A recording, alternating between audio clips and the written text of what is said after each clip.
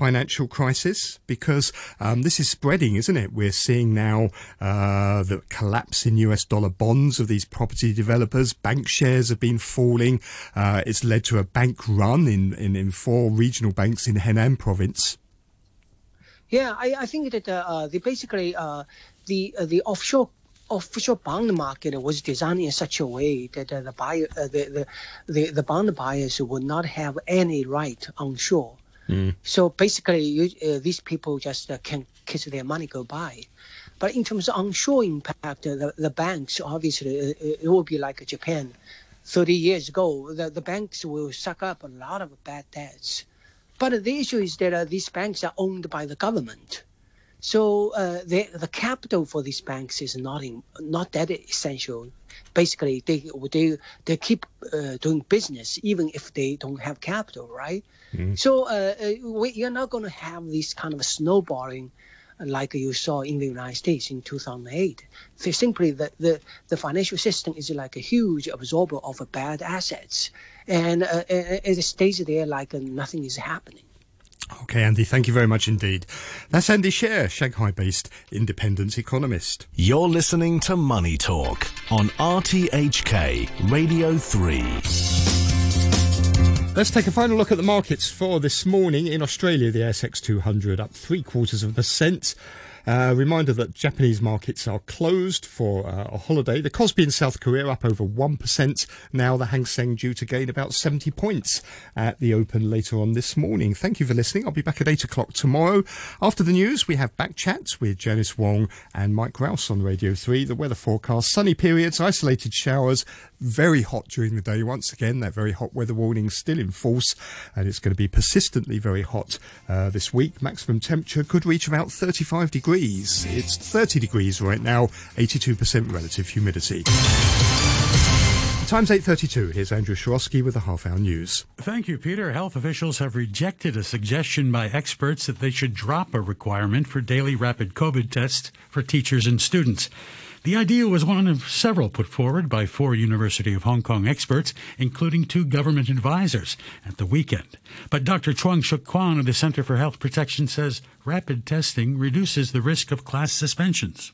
I think this is a good way to screen out those test positive cases, whether it's student or staff of the school, from mixing together with other students in the school to prevent major outbreaks in the schools. So at the present moment, we only observe a few clusters of cases among individual classes in some of the schools, around a few a day. So I think this is an effective measure to prevent major outbreaks in the schools, and it should be maintained in the meantime. Japanese authorities say they're worried there could be a sudden spike in serious COVID cases after daily infections reached a record high. 110,000 new cases were registered on Saturday. Dr. Koji Wada is a professor of public health at the International University of Health and Welfare in Tokyo. The BA.5 Omicron subvariant is dominant, and also people are having more activities. People are expecting to have normal lives, but now rapidly the number of infected patients are increasing. Ukrainian President Volodymyr Zelensky has sacked his security chief and top prosecutor over accusations that some members of their departments were collaborating with Russia. A number of people are being investigated for treason. At a news conference, the president accused more than 60 employees of the prosecutor's office of working against the state of Ukraine. The prosecutor, Irina Venediktova, and the chief security, Ivan Bakanov, have already been replaced. And in sport, Wang Jianen has leapt to victory in the men's long jump at the World Athletics Championships in the U.S. state of Oregon. The national team athlete was well off the pace going into his final jump, but he managed 8.36 meters, and that was enough to overcome Olympic champion and hot favorite Miltiadis Tantoglu of Greece. Wang said he would have been delighted with any medal. I didn't do well in my 5th attempt and jumped just over 8 meters. For the last attempt, I aimed for a medal. The bar for a medal was 8.15 meters, which was just 10 centimeters longer than my 8.04 meter jump, and should not be a problem for me. So I told myself not to think too much about other things and just focus on my own rhythm and the jump. I felt good after I jumped up in my last attempt, and the result was really good after I landed. I will be very happy to win a medal, and this gold medal just made me a lot happier. The news from RTHK.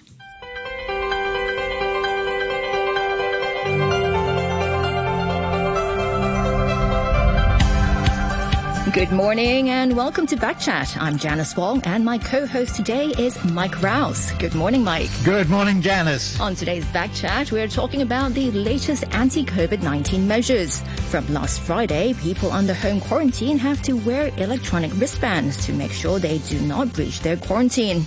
An online booking system has also been launched for PCR screening at the Shenzhen Bay port to help ease the crowds there who are rushing to cross the mainland border. The measures come as the Secretary for Health, Lo Chung-Mao, says he will consider suggestions from pandemic experts to relax anti-COVID-19 measures while continuing to build immunity among the local population through vaccination and COVID-19 exposure. After 9:15, we'll look at the controversy over the eligibility of the latest round of consumption vouchers. Let us know what you think. You can leave a message on our Facebook page, Backchat at RTHK Radio 3. Email us at backchat@rthk.hk, or you can call us, of course, and our number is 233-88266.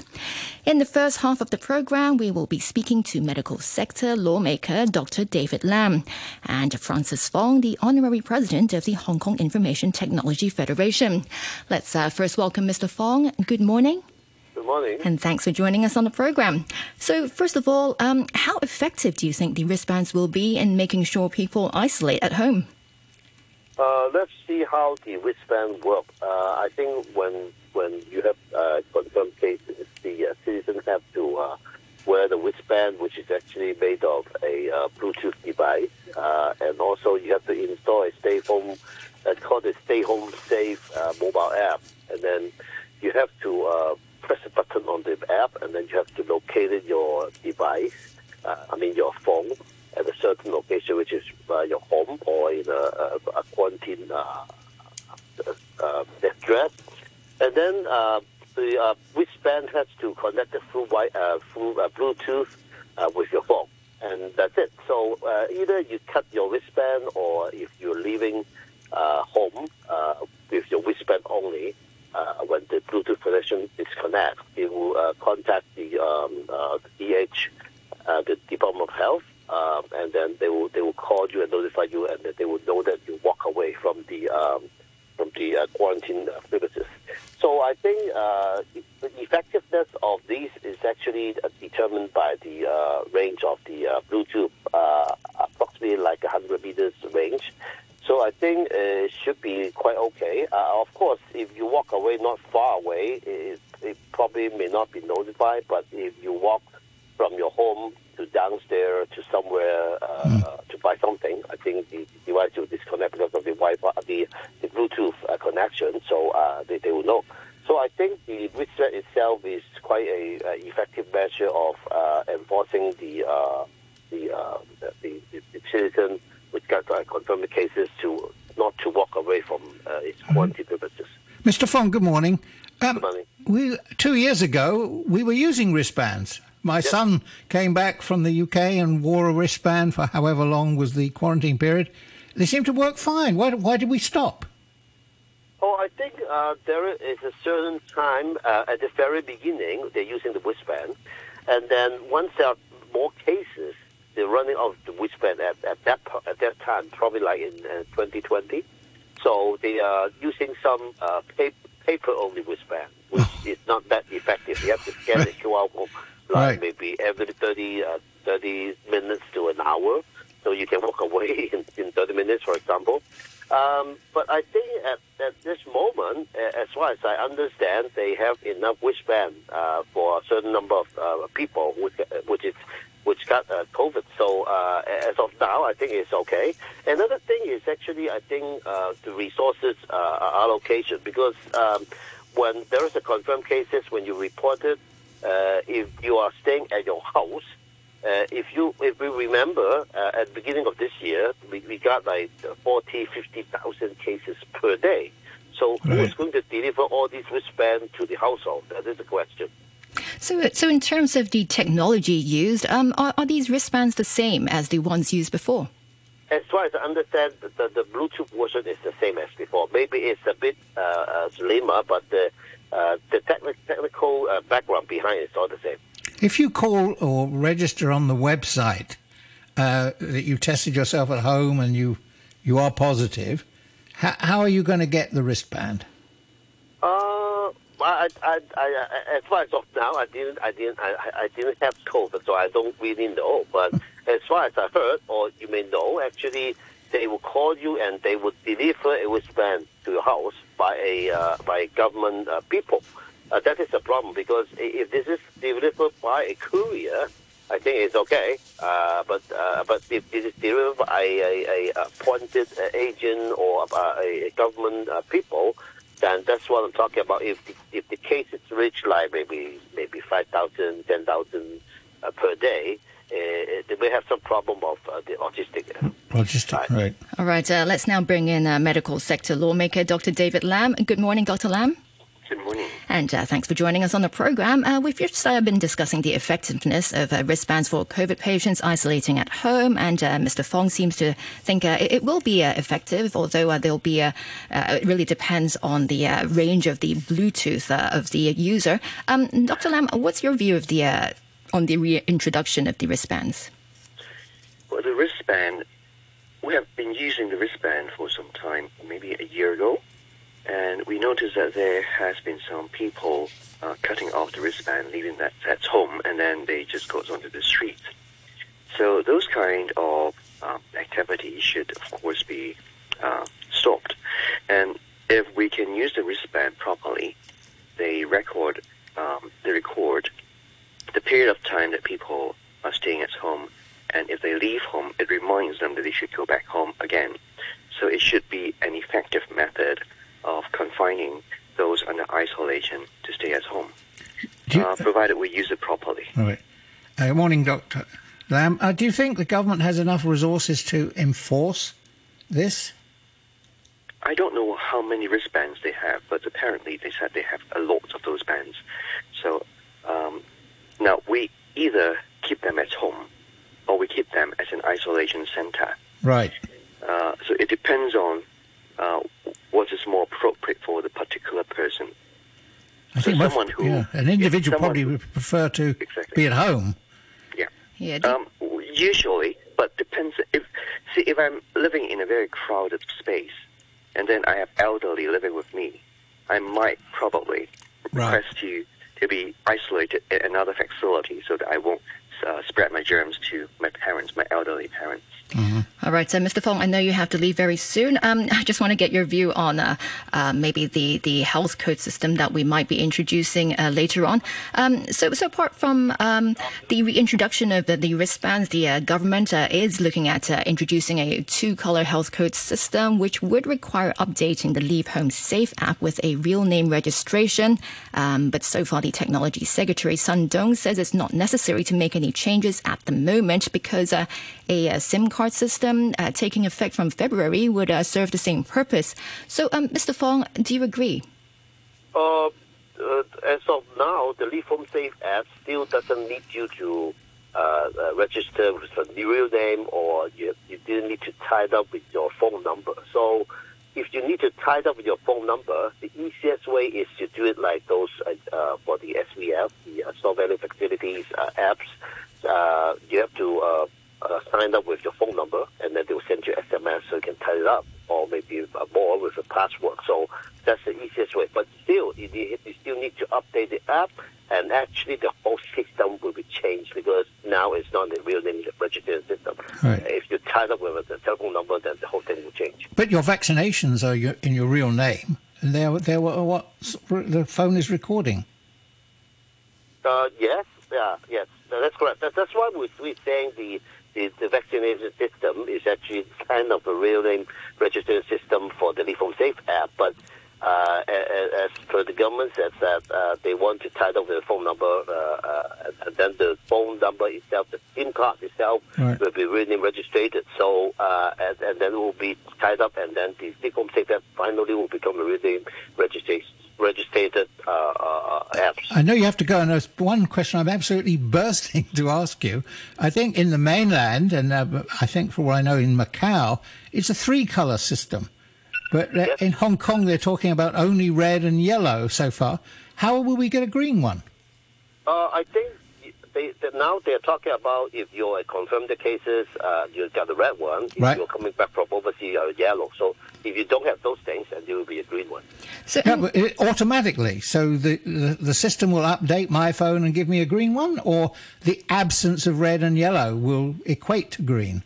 That's require the apps itself and your phone to be online updated, either by polling from the internet, or they will send you a push notification. But either way, your phone will have to be connected to the internet. and just one final question, Mr. Fong. If we did have the color-coded health code system, do you think it would be voluntary then to register your positive COVID test results on the Leave Home Safe app? For me, I think it's 50-50. But even now, I mean, it's not everyone, as far as I know, they register the case at day 1. But when it reached like day 7 or day 8, when they think that they're recovering, some people will register. So it all depends on the season, whether it's like on the system. All right, Mr. Fong, thanks again for joining us this morning. That's Francis Fong, the Honorary President of the Hong Kong Information Technology Federation. Now, let's go back to Dr. Lam. So, when we're talking about this possible health code system, I just want to get your view. What do you think? I mean, when I go to a shopping center for now, like right now, or a supermarket, no one really checks if I use my Leave Home Safe app when I enter. So, is this another enforcement issue for this to work? I mean, will we need better enforcement at public facilities?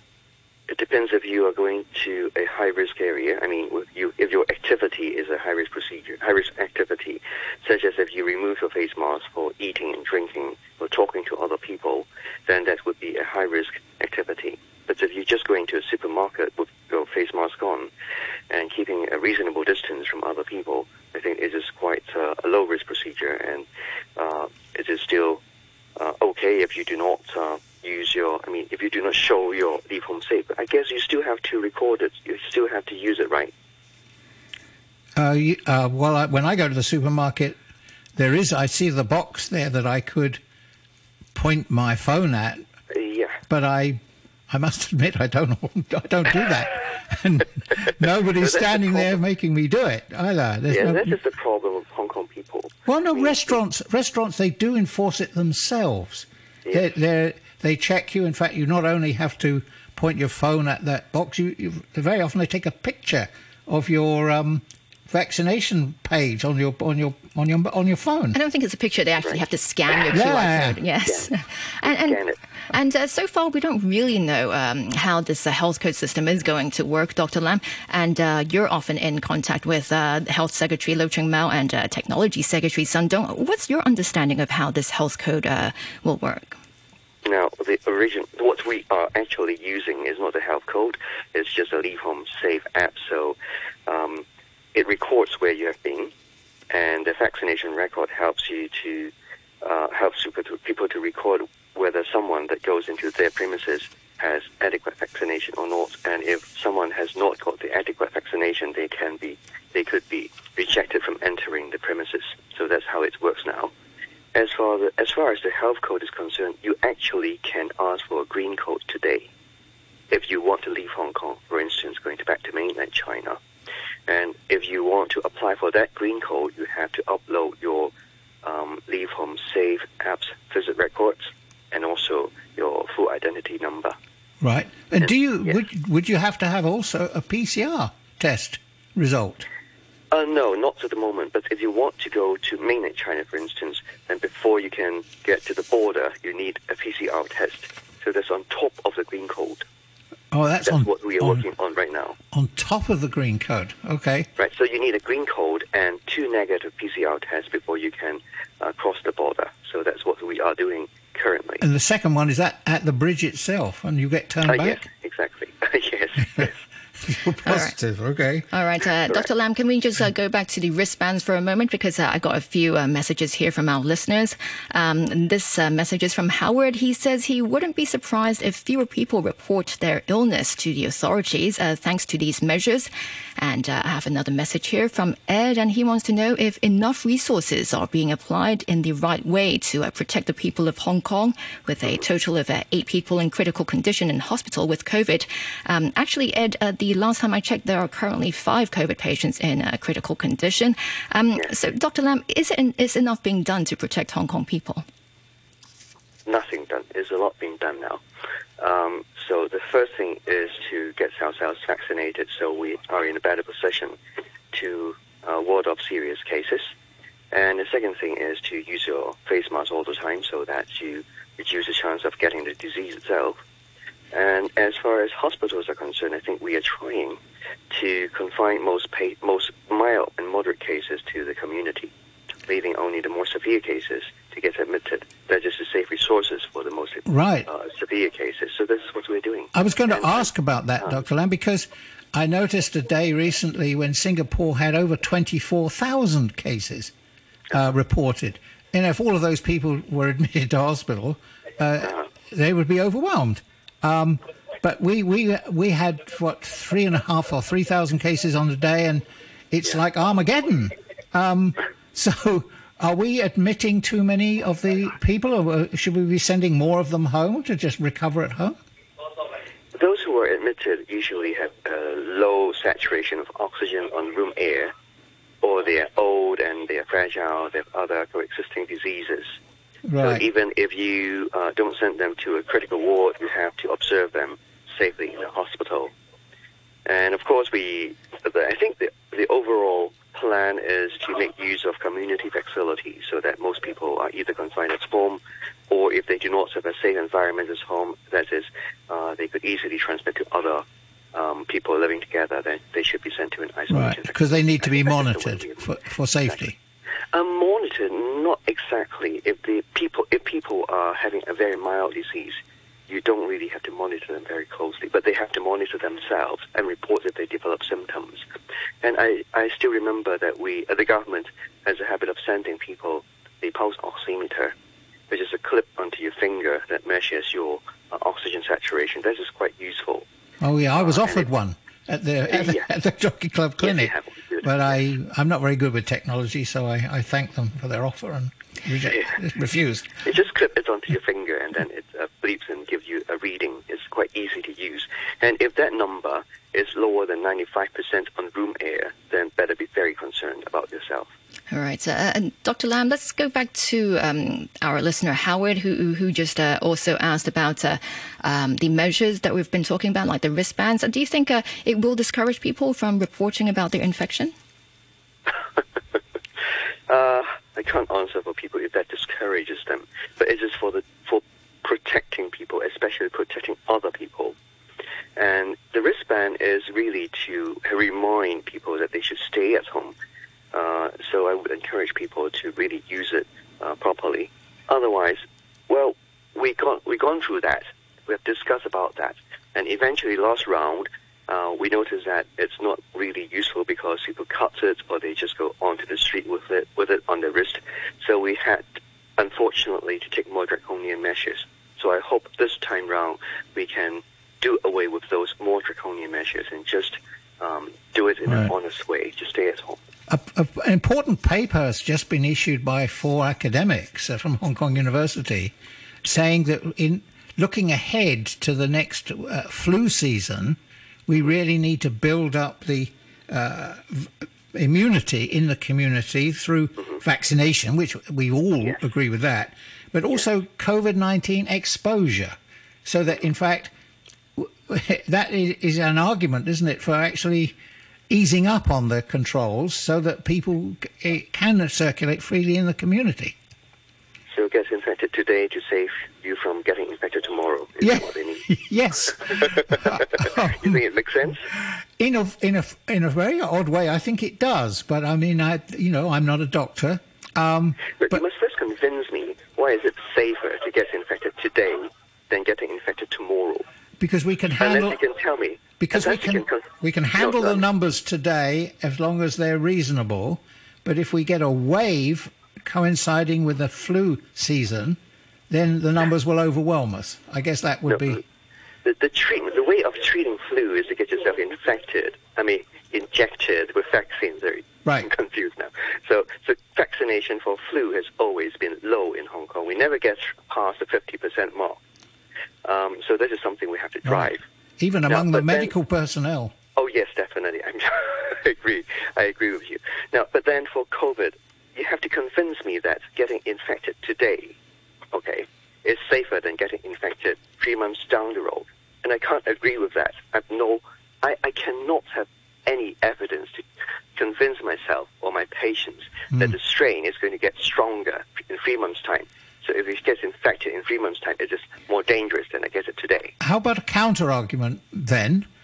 Not propagating this myself, but if we got all the healthy, younger, middle-aged people infected today, then they would be less likely to pass it on to the elderly in the winter. Well, but why don't we get vaccinated instead of getting infected?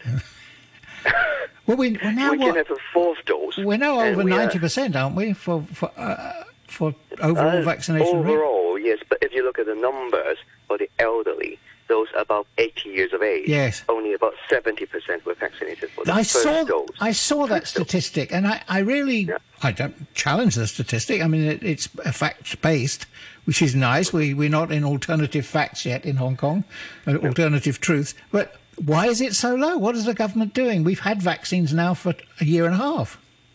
Yeah, exactly. We are still... I think the government is still driving the vaccine, and they are still sending doctors and nurses and other staff to people's home and get those who cannot leave home vaccinated. Right. But it is a very tedious and very hard job. Because the number of new vaccinations for first-time vaccinations is still very low. The daily number is about 1,000, a little over 1,000. It's over... Well, sometimes it's over 10,000, but it's still very low, given the number of people who are still not vaccinated. So I would encourage people really to go vaccinate as soon as possible, especially before the winter time comes. And people must understand that we need at least 2 doses and probably 3 doses to effectively protect ourselves. If we cannot drive that number up, and we get, as you mentioned, over 90% of the younger age group is vaccinated, they won't really get infected in a wild manner. Those who get infected will really be the elderly people, and those who die of the disease would probably be those who are old and who have other diseases. So by getting the younger people infected, it's not going to help those older people. Right. I just want to clarify one point when you were talking about when Mike, you were talking about the views of pandemic experts from the University of Hong Kong, that they're not really suggesting that people should get infected now instead of 3 months down the road. They're actually suggesting that the government should relax anti-COVID-19 measures while we continue to build immunity among the local population through vaccination and COVID-19 exposure. So I just want to clarify that point, that we're not saying people should get infected now. But well, that's a good way of saying it, but it's the same thing. You get yourself exposed, that means you get yourself infected, right? Yes, but they're also trying to encourage people to just get vaccinated. Yeah, so vaccinated is the answer, but not get infected. We never, I don't know if we ever in history encourage people to get infected in order to protect them a few months down the road. That is quite an exceptional suggestion. So I think it has to be based on evidence if there is such suggestion. And modelling, I don't see any model as at today. You're being intellectually rigorous. Exposure means the virus circulating in the community. Yeah, exactly. All right. Dr. Lam, we'll have to leave it here. If you look at numbers, we already have 3,000 a day of confirmed cases reported, and those who are unreported must be more than that. And we are looking forward to a doubling, perhaps, of this number. And that is already what you can say is an exposure. All right. right, Dr. Lam, we'll have to leave it here for now. Thanks again for joining us this morning. That's a medical sector lawmaker, Dr. David Lam. After the news, we'll take a look at the situation in Macau, which has extended its coronavirus lockdown to Friday. And in about 20 minutes' time, we will speak to Jessie Wong, the head of the Budget and Tax Policy Unit at the Financial Secretary's Office, about the controversy over the eligibility of the latest round of consumption vouchers. And just a quick look at the weather. It will be sunny. We'll have sunny intervals with a few isolated showers. The very hot weather warning is in force. Highs expected today of around 33 degrees. And right now it's 30 degrees. Relative humidity, 82%.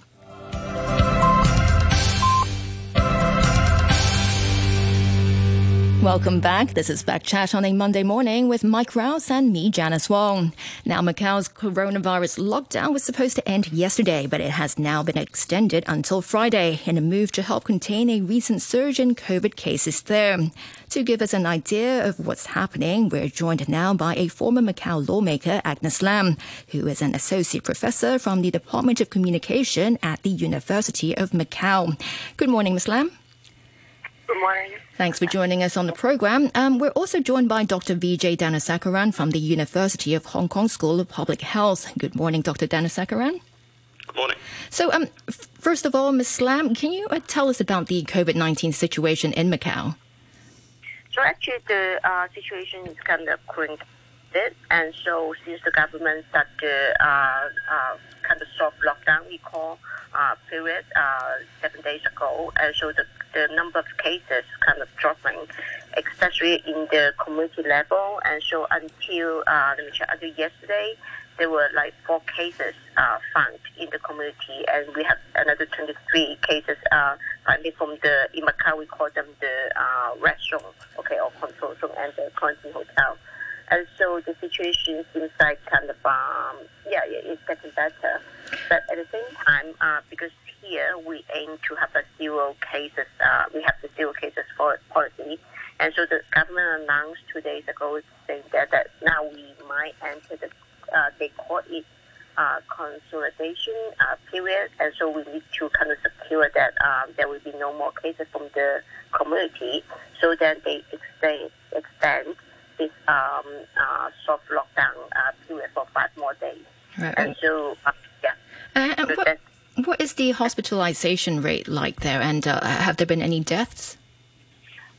There were 5 death cases already, and so so in Macau we do it like this: everyone that are found positive test, and so they need to be sent to the hospital or the quarantine hotel. And because we don't have enough beds in the hospital, and so even those who sent to the quarantine hotel, they will kind of classify as hospitalized. So it's like everyone, they need to be hospitalized, but only half of them, they got the symptoms. All right, Dr. Dhanasekaran, what do you think of the situation in Macau after listening to what Ms. Lam has been telling us? Yeah, I mean, I think the lockdown being extended, and currently the lockdown has been extended for 1 more week. And I think this short-term extension of lockdowns don't really work for the first thing. I mean, the second concern is the Macau government is completely on a crackdown on zero COVID now. They want to bring it back. But what is the long-term strategy, which I'm a bit confused about? Because I would assume that this is the most ideal time to relax measures and allow the community virus to circulate a bit, as we've spoken about a bit earlier in terms of exposure, right? So there's another independent point as well. So learning from Hong Kong, I think it's a really bad idea to keep zero COVID, because there might be a seasonal forcing later in the year. And currently, there's probably lots of other things which are helping the government contain the virus, probably the weather, very hot weather indeed for the past couple of weeks. And so lots of other factors are playing into play as well. So if this is the measure that they're going to use, then I wonder how long. And if this is going to the same thing happen in February, like what Hong Kong had last year, that would be a complete disaster. Yes. There's been some suggestion of allowing COVID-19 exposure, because on the grounds that maybe exposure to this particular variant, which we can cope with, does help to give you some protection against future variants. Is that absolutely? Absolutely. I mean, I think several studies have shown quite clearly that a vaccination and followed by an infection, which is called the hybrid immunity, it seems to be very strong. It's protecting, and there would also be, multiple kinds of protection, not just the antibody protection, but also the T-cell based protection for long term. Whereas the vaccines only offer that protection against the spike protein alone. Whereas once you get infected afterwards, it would probably be mild because you've already had 3 shots. It's going to be a super mild infection, and you're going to get extra protection towards these other parts of the viruses. So in future, even after 3 months or 6 months, or even like after a few years, you should have pretty good protection, I think. All right, I have an email here. This listener, he or she didn't leave their name, and it says, medical research has shown that those who have contracted B5 variant are not immune from catching it again. So Mike's theory will not work, and that's from one of our listeners. So Dr. Dhanasekaran? Oh, yeah, absolutely. I think we've shown that, the vaccines don't really offer protection where they're going to reinfect by the virus. But again, I think reinfection is overblown because many of the reinfections could just be a very few cells in your nasal cavity. You might just have a sneeze or a sore throat, right? And most of these infections are going to be really mild, which means that the virus is able to attach to a cell, infect itself, but your immune system is fighting really quickly and evading and trying to clear the virus much stronger. So reinfection is not really a huge issue unless it becomes severe. Right. Ms. Lam, back to you for a moment, if I may. This zero COVID policy being pursued, it's shut down all the casinos, hasn't it? Yes, it is. And also, I think that in Macau, we also talk about the measurement that the experts giving to the Hong Kong government. So, because in Macau, I think the substantial amount of population, they also do not agree with the zero COVID, policy. And so, and you can see from the social media that some people will start to feel angry about that, about the lockdown. And it, like the first week when we, or the first few days when we got the lockdown, people seem kind of optimistic about it. And now you see that more negative, emotion and opinion they're coming around.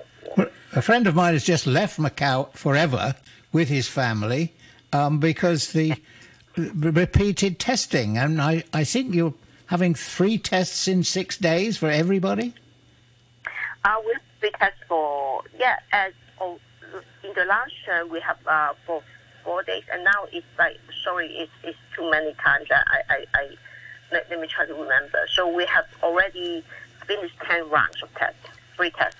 So we did it for 10 times since this outbreak 1 month ago. And now we're entering another round, and then we need to do it 3 times in the coming hours. Yeah. What's the effect on the GDP of Macau and government finances?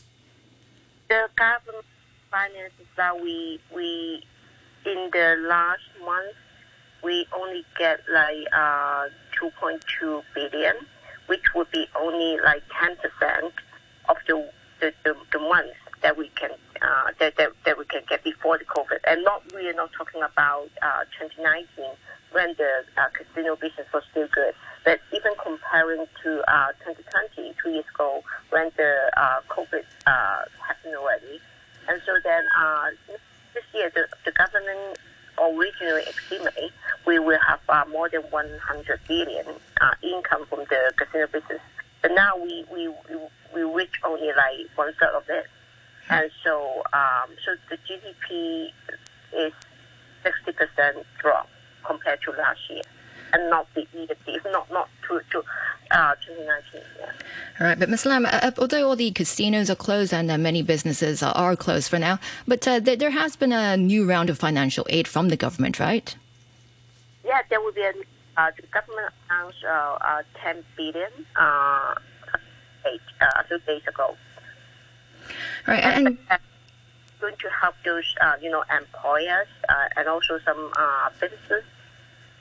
Right, and earlier you said many of the residents, they're not happy with what the government is doing. They're not happy, but have they been cooperative, or have some of them sneaked out when they're not supposed to? So I think the majority of population, they still kind of cope with the government policy, and so we don't go out at all. But they're still, because we have the that if you go out and without a mask or walking with your dog outside, and then the government can give you a fine. And so we have 7 people. They were kind of found guilty, or they received punishment from the government. Some of them they even need to go to the court, and so they got criminal penalty from that already. And I have seen photos of some Macau residents in newspapers wearing white T-shirts with Chinese characters on it saying no job, no food to eat. What's that about? So because when the government announced the new financial aid, they're not going to cash and out to everyone. And only those people, they have jobs in the past 2 years, and then they pay tax. And so I think that the policy kind of excluding the taxpayer, including, housewives, and also some people that they lose their job 2 years ago. And so those people are very unhappy about that. And so they're wearing their own T-shirt on the street, and just when they go out to do the test, and then they show that kind of slogan. And there are also some kind of mini protest, I can call it. So there's some mid-age, mainly housewives, and then they have their own short video, like 1 minute long, and post on social media and asking the government to aid them, and saying that and also they claiming the financial aid plan that the government announced 2 days ago was not fair. And so there are a bunch of people, they don't have money, and then they have no food, something like that. And so you feel that it's a bit unstable now, and so there are a lot more unhappy people around now.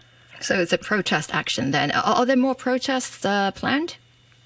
Yeah, there's no protest plan, and so I think nobody really wants to organize a protest, but people kind of send their disagreement or frustration through social media.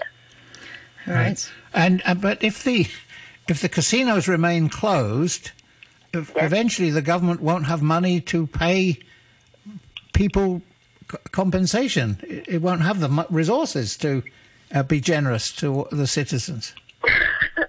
So actually the government is still using what we saved in the past 2 decades, right? And so the government also announced the figure that we have already using the money that we save, it's like 150 billion already. So that's a lot of money. So in the past 3 years, the government needs to spend like 100 billion per year. And now, but we didn't earn enough money, so we start to use all those money we save, right? The reserves, and so, yes. From the reserve, so we have 2 parts of reserve. One is what we call the mandatory reserve, and that's up around 500 billion.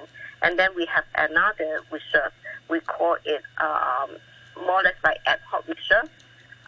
So that's like 150 billion, and now we spend more than that already.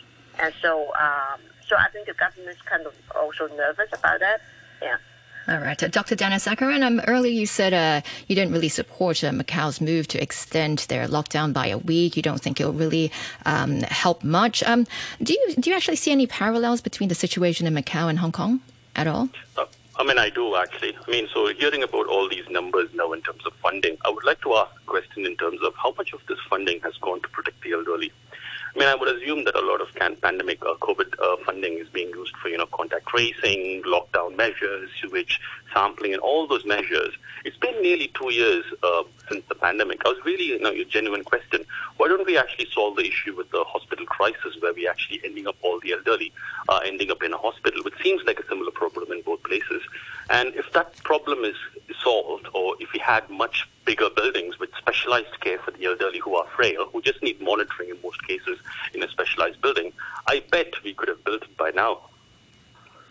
Right. Ms. Lam, what's your view on that? Yeah, I kind of think about this yesterday after reading the news from Hong Kong, and also there were people in Macau. They because the government, we were talking about the financial aid, so it's like 10 billion for people. But then at the same time, we spend 360 billion on the prevention control. And so then also yesterday, I think it's on social media, so that also provokes debate on that. And so now we think that we spend three times of money on the prevention control, but not really helping people.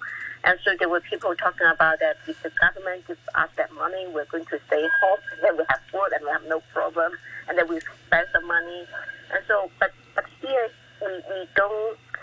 I hope that we can enter the period that people will feel comfortable to really, discuss about the policy, implication or the possibility. And now here we don't have enough, professional that they feel comfortable to discuss openly about what we can try. We don't. We just have the government saying that the zero COVID is the goal because the financial situation, and then we rely on gaming and tourism, and then over the past 10 years, 1 decade, 70% of the Macau tourists, they came from mainland China. That's why we need to open the border. And so but now we're not talking about any alternatives. And so if we can, I think that, maybe we can think of the alternatives, because now it's awful that we spend so much money on the prevention control, but not really helping the elderly, and especially those people that are unemployed for 3 years already. Ms. Lam, the vision for Macau 5-10 years ago was that it would become, in fact, very largely did become, the Las Vegas of China, just as Hong Kong would be the New York of China, and maybe Hainan Island would be the Hawaii of China. That China would have these three big attractions. What is the vision for Macau now? I think we still want to be Las Vegas of China, but at the same time, I think that if you look at what happened with the casino law that we recently imposed, and so you can see that China already look at the casino as an element of I think it's like financial insecurity of China, because too much money get out from China through the Macau channel or Macau casino channel. I think that's some kind of you can speculate that happening, and also the proof is the new law. So I think that the central government and the government may somehow discover something they didn't really disclose to us, that you learn from different reports, and that it's too many people, there are too many population, too many people, they come from China to gamble. All right. And what China wants is that we attract tourists all over the world and not just relying on China. All right, Ms. Lam, I will have to leave it here for now. Thanks again for joining us this morning. That's Agnes Lam, a former lawmaker and associate professor at the Department of Communication from the University of Macau. Many thanks also to Dr. Vijay Dhanasekaran from the University of Hong Kong's School of Public Health. It's now 20 minutes past 9, and it's time for us to turn to our second topic today, and it's about the controversy over the eligibility of the latest round of consumption vouchers. And we're now joined by Jessie Wong, the head of the Budget and Tax Policy Unit at the Financial Secretary's Office. Good morning, Ms. Wong. Good morning. Thanks for joining us on the program. So yesterday on his blog, the Financial Secretary, Paul Chan, said authorities have received a total of 30,000 review applications so far. Is that still the latest figure? Yes, it's still the latest figures, as the evening of Saturday. And is this figure within your expectation, or are you surprised? In fact, as you know, as explained when we announced the new eligibility criteria on the 13th of June, we have explained to the public that there is a new requirement of a registrant who has permanently departed from Hong Kong or has such intention will not be eligible for the voucher under Phase 2. To consider whether a registrant meets this requirement, we'll consider a number of factors. One of the factors is that if a registrant has submitted a valid claim request for early withdrawal of his or her MPF before age 65,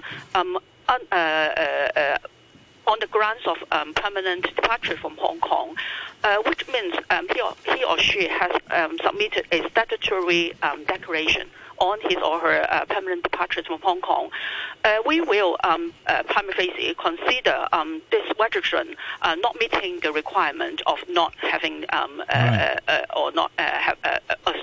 the requirement of having permanently departed from Hong Kong. So that's why we issue the SMS notification. And in the notification, we also stated that if the registrant consider that they have actually living in Hong Kong and hence they met the requirement, they can submit review within 14 days upon receipt of the SMS notice. We understand that circumstances for some registrants who have submitted the claims for early withdrawal MPF may change, and they may have been living in Hong Kong, but amongst the 240,000 people, existing registrants who have submitted a valid claims for early withdrawal MPF, we believe that there's a certain amount of them they have immigrant from Hong Kong. Right. Miss, the government's position, I'm going to say this with an open mind, seems reasonable. That is to say, if you've sworn a declaration that you've permanently left Hong Kong, you've got no recourse. You've left. You're deemed to have left, and you gave that in order to get your MPF money back early. I don't think the government's position is unreasonable, but there seems to be a big difference between the 30,000 and the 240,000. I think that the early withdrawal of the MPF is we'll consider is a reasonable basis for us we have genuine reasons to consider that this person may have already left Hong Kong or immigrant from Hong Kong. We know that for some circumstances have changed, so that's why we provide various channels for these people to raise appeals. Of course, I understand that for those who are living in Hong Kong, maybe they feel shocked why they receive a notification saying that they do not meet the requirement, and they may feel upset that they need to provide proof to support that they meet the requirement. So we make sure that we will handle this wheels in a convenient and lenient approach as far as possible, and we provide various channels for this registrant to submit their appeals. Sure. They don't need really to submit by hand to the secretariat or even the service center. They can submit by email, by post, or by fax. They will handle in the same way. What kind of person, what kind of case would be reasonable? That is, that you swore that you were leaving forever, and now your circumstances have changed. What kind of justification can they put forward that you would think is reasonable? Well, I think it's not difficult if a person really has been living in Hong Kong. From the point of view of the consumption voucher scheme, we just want to assess whether a registrant really meets the requirements that they are living in Hong Kong, they are not having departed from Hong Kong. That means if they live in Hong Kong, for example, if they work here, they can submit the tax return or tax statement, or I'm sure they will have the salary statement. Even for those who have retired, I think they will have some tendency if they are living in Hong Kong, or they may have some bank statement or medical records. If they can easily prove that they're resident in Hong Kong and still living here, which I'm sure they can, and you've given them lots of channels to do this, doesn't that call into question the validity of the statutory declaration that they were leaving forever? I think when they make the statutory declaration under the MPF legislation, maybe at that time, I won't say that if they now prove that they are living in Hong Kong, necessarily means that they make false declaration at that time. Because maybe they change their mind. For some people, maybe they do left Hong Kong for a while and they come back to Hong Kong, or for some reasons they decide not to proceed with their plan. So what I'm trying to emphasize is that what a person proves that they have been living in Hong Kong and meets the requirement under the consumption voucher scheme doesn't necessarily mean that they violate the MPF legislation. They make the false declaration. That's another issue. I understand, but is anyone from the MPF going to get notification of these cases? You remember you gave Mr. So-and-so $2 million back early because he said he was leaving, and now we're giving him $5,000 because he can prove he's still here. Is the MPF going to do anything about it? We are working closely with MPFA, but as I said, whether a person has make a false declaration or whether they have early withdrawn the MPF but then come back to Hong Kong is another issue. If people are free to come back to Hong Kong, even if they have early withdraw the MPF on the permanent departure, on the grounds of permanent departure from Hong Kong, because the circumstances may change, they can still work and they still can join the MPF scheme, but just the MPFA doesn't have this kind of information. That explains why some people say that why don't we check with MPFA to confirm that whether these people are currently working in Hong Kong. We just have MPFA only have the information of those who have made the claims for early withdrawal on the grounds of permanent departure, because they want to make sure that everyone can only do so once in a lifetime. So they need to remove those notifications. But for others, the trustees don't need to provide the information to MPFA. So that's why we can't cross-check the information and then find out who have come back and contribute to the MPF scheme again. And going back to this figure of 240,000, will you be following up on it, for example, to find out how many people, for example, withdrew their MPF because they filed for bankruptcy, or how many actually left Hong Kong? We don't have the information on how many people have early withdrawn the MPF for other reasons. Under the MPF legislation, people can have different reasons allow them to early withdraw. Permanent departure from Hong Kong is one of the reasons. Only for that reason, MPFA had a register so that we can have the information from MPFA. But for the early withdrawal on other grounds, we don't have the information. And are you confident that all 240,000 people will all be notified in time so that they can apply for a review if necessary during the specified time frame? We have already sent out the SMS notification according to the phone number provided by these people under the scheme. We use this number in April when we issue the vouchers, and also we do all kind of publicity to ensure that I think a person should be aware that if they have early withdraw the MPF on the grounds of permanent departure, they should be recorded they have done so. So if they have any problem, if they haven't received the SMS notification, they can approach our secretariat or call the hotline. All right. Now, if you are tuning in and you are one of the failed applicants to the electronic vouchers scheme and you want to apply for a review, you can just go to the website www.consumptionvoucher.gov.hk and there will be a green pop-up screen